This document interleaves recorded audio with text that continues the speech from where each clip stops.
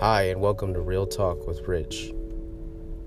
I would like to start the podcast off with a scary story, and I'm reading it from a book called Weird Tales of Texas.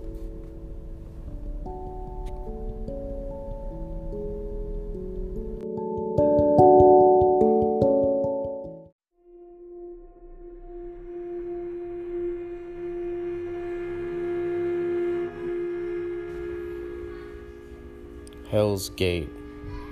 Somewhere deep inside the tangled green depths of River Legacy Park in Arlington, there is rumored to be a very old trail surrounded on either side by murky swamps and overhanging trees. The long dirt trail is said to end at a dirt mound, a spot where captured spies of the Union Army were executed.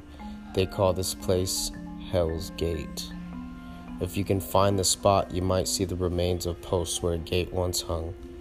This passage was supposedly one of the last things that Union prisoners saw as they were led through it at the end of the trail to the tree where they would be hanged. Some believe that because of all the deaths that took place here, there are many tormented spirits still residing at Hell's Gate. If you walk the trail, they say you can still hear the disembodied whispers, sobs, and prayers of the men and women who once took their final steps in this awful place.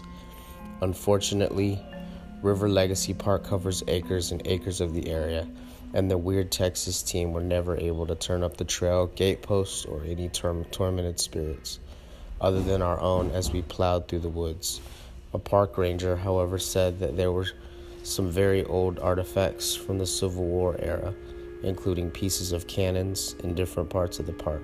She didn't know about the remains of any gate posts, though. Curses foiled again.